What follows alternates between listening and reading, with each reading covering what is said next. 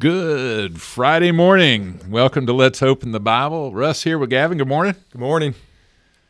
Man, this has been a tough week for me personally, as we've been treading the ground of stewardship, a topic that I have failed miserably, but God has redeemed me from. I'm excited about that, but still just mourn the many bad stewardship decisions that I've made in my life.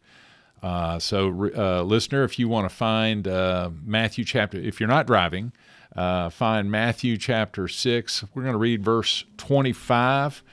And Gavin, would you mind leading us in prayer this morning? Absolutely. Heavenly Father, when we recognize you are on your throne, it removes anxiety. When we recognize how you love us, it removes any fear that we have that we won't have what we need. And God, so I just pray today as we study this text, it will be an assurance to us of your goodness, of your provisions. You provide well for your children, and will take away all anxiety so that we can be anxious for nothing, but in everything by prayer and supplication with much thanksgiving. We can make our requests known to you, and we can trust that if we ask in accordance with your will, you hear us, and that we will have those requests, God. Give us that assurance, give us that peace, give us that comfort, give us you. In Jesus' name, amen. Amen. Amen.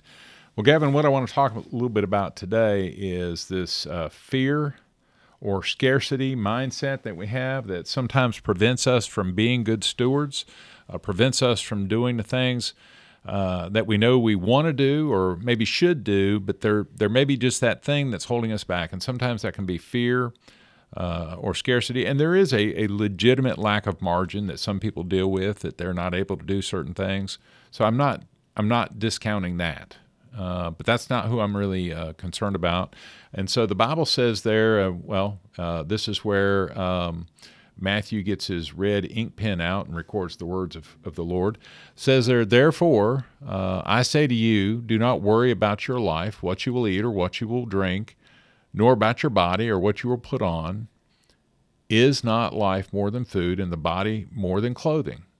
And he goes on and he talks about the birds of the air. They neither sow nor reap, nor gather into barns. Yet your heavenly Father feeds them. And are you not more valuable than they? Which of you, by worrying, can add 1 cubit to his stature? You know, Josh, my oldest son, was a pretty good football player, and when he and Ben, his brother, were younger and were wanting to play college football, we sat down and we looked at what measurements and speed and agility and all of the drills, what they needed to probably play at a high level. And I don't know what I was thinking, but I actually wrote down goals for their height as if somehow they could make themselves grow to a certain height to be a candidate. That's kind of ignorant on my part, but this scarcity or fear mindset, when we perceive material scarcity, we tend to hold on to what we have. Yeah, let's start with kind of what we went over earlier in the week, and I think maybe some of that fear can start with wanting more than we need. Absolutely,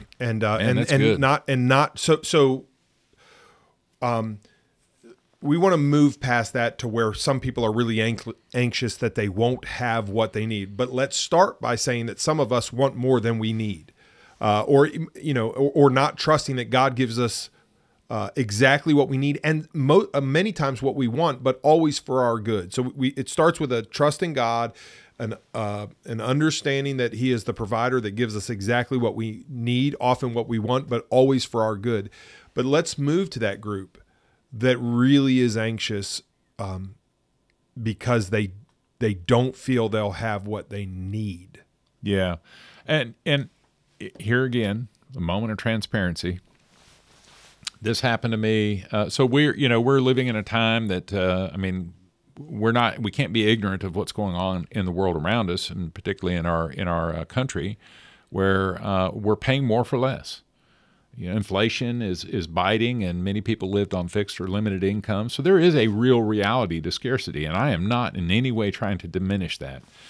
So recently, because I had made a couple of commitments to a couple of things, not talking about debt really, not necessarily, But gas was $4 or $5 a gallon or whatever it is. And I had someone call me and ask me if I could help with gas. And they're a frequent caller, and I do what I can to help. But I just I said, out of fear, out of scarcity, in that moment, I'm unable to help, and I may not be able to help. It's someone you felt you should help, because I'll tell you right now that there are some that we need to love enough to say we can't help, right? And others that say we love enough to help where it hurts. But I mean, I know that's not really pertinent to the story, but no, God convicted me though. I felt a conviction later as I was spending some time in the Word and praying, and I actually called this person back about a week later and repented and just said, I don't. Because what I was doing was I was fear. It was scarcity, fear of scarcity, and I could help that person. What it was is I wasn't going to be where I wanted to be. Yeah, well, that's where 2 Corinthians 8 comes into play for me, where they gave to the point of from extreme poverty. Right. They gave more than they could. The Macedonians. So the scary thing for me is that somebody out there would think, listen, Russ just gave me a perfect illustration of if he just gives, God will make sure that he gets back. Well, yes, but it depends on what you mean by getting back. Right. It does not say you're going to get, if you write that check for $100, you're going to get $100 in the mail. That is not what the Bible says. I mean, this is extreme poverty. The right. point is, I mean, it's not just, oh, hey, we're broke.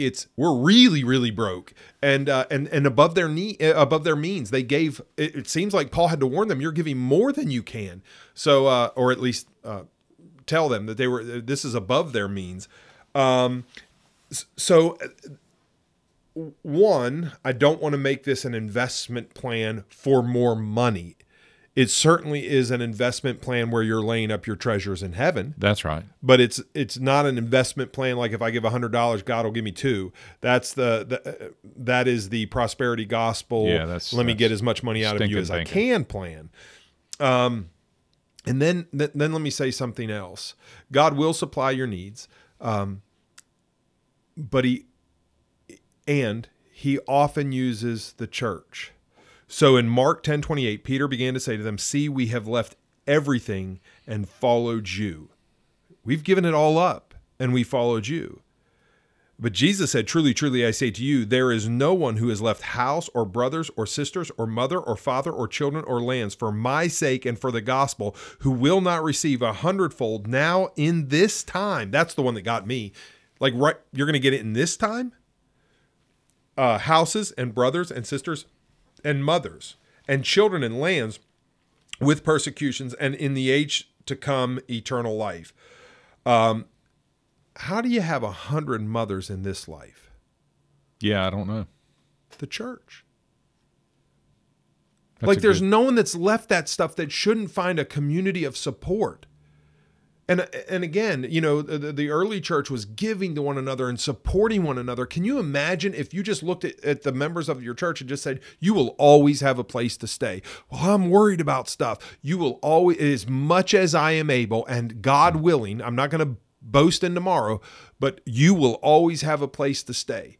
Because you have a church family. You have 100 mothers here that want to make you food. You have 100 brothers and sisters that have a place for you to sleep tonight. You have a church family that cares for you. Listen, the idea today that is going around is we can serve God and not be a part of a church. There is no place for that type of thinking in Scripture. That's absolutely right. And not only because you need the church, but the church needs you. So both of those together. But then the church is the conduit of God's many gifts at times. Right. Right?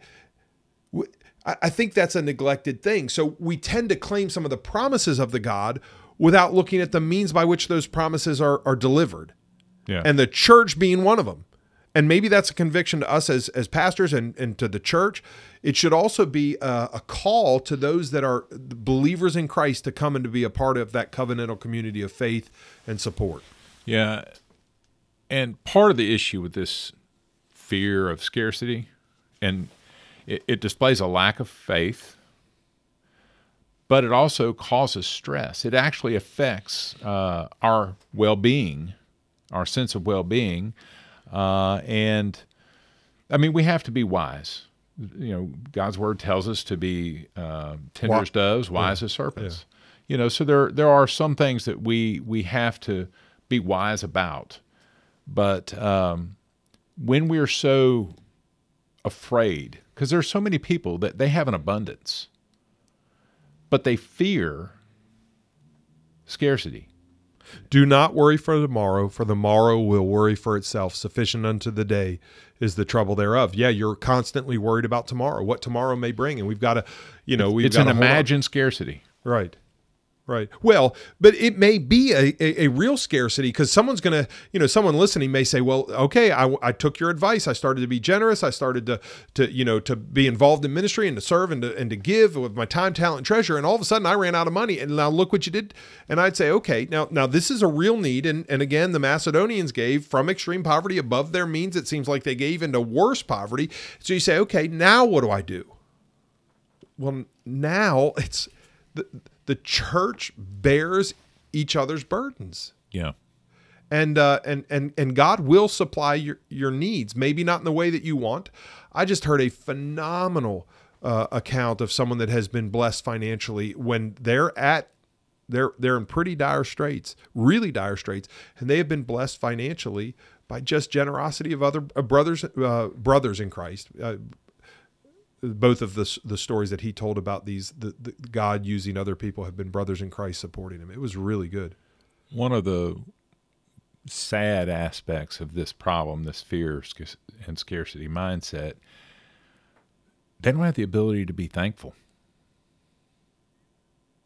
They're not because they're caught up in anxiety and they're afraid of whatever it is. They're clutching and clinging to what they have, and they're finding their security there instead of in Christ. And let not the wise man boast in his riches. Yeah, and therefore they're not able to appreciate God's bountiful blessings. They're not able to be thankful. Well, yeah, and I was just thinking, but boast that we know God, right? Maybe there's anxiety because comfort is an idol that we've created, or maybe there's anxiety because God is not what we want most of all. Hey, don't be pointing out my comfort idol. Yeah, I've got it too. I heard I forget her name now. I was at a Southern Baptist convention, and she talked about how she was lesbian, and when she was an adolescent, she was struggling with that area. And instead of people in the church that were opening their doors to her to kind of mold and shape and disciple her, she found that in the lesbian community, that they were always willing to let her come in and sit down and talk. And she was discipled then by lesbians. And what do you know? She became a lesbian. And since then, God has redeemed her. Rosario Butterfield, name just came Rosario to me. Butterfield. Redeemed her out of that. And what she said, the comment she made that was so stark was, we're more concerned about cat hair on the couch that prevents us from opening the doors to our home than we are about what's going on in young people's lives that we can influence and address. And it's because we're so wrapped up in comfort. We want to be comfort. Yeah, I think her book is The Gospel Comes with a House Key. It's something like that. It's just about how, she's done little things in her life, like move the grill from the back porch to the front yard, so that when her neighbors see that she's cooking, it's open season. Oh, wow. Come over to the Butterfields now. She and her husband have really been instrumental in ministering. The other thing, though, is that you were talking about that community. Two components. The Huffington Post wrote an article about a new perspective of addiction. And in the article, it talks about how in the Vietnam War, there was really heavy drug use over in Vietnam. And when they came back, there was this expectation that everybody was going to be, kind of strung out, and the drug problem was going to, go off the charts. And I don't know, I've not done a great deal of study, but in this article, it said that many people came back and they were not addicted because they got back into community and a supportive community. They went through the Rat study and how a supportive community, and rats, I don't know how you determine that, but was effective in pulling rats back from the heroin water that otherwise would kill them when they were isolated in the community. They would leave it alone. And in communities, these people were getting off of drugs that had been using drugs in Vietnam and coming back into community. The Army, people are a part of this community in the Army that people are willing to re-enlist and put themselves in harm's way to be a part of that community. Gang members will tell you that one of the things that they got while they were in gangs was community. Why is it though that the church seems right now to be struggling to create community? And maybe it is because we're trying to create it rather than letting it be a gospel-shaped community. We're trying to reinvent the wheel. Yeah. I don't know. Well, I would say I don't know how comfortable we are opening our houses up.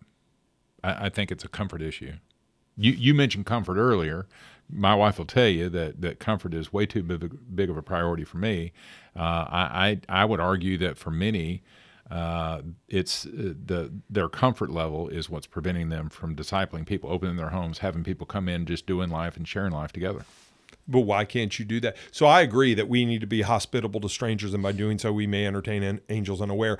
I do see in Titus 1 and other places that being hospitable is a prerequisite for eldership, that we need to be hospitable, whatever that may mean. And I do think that we are to be a part of that community and very involved in that community, and that we are to be a family of faith.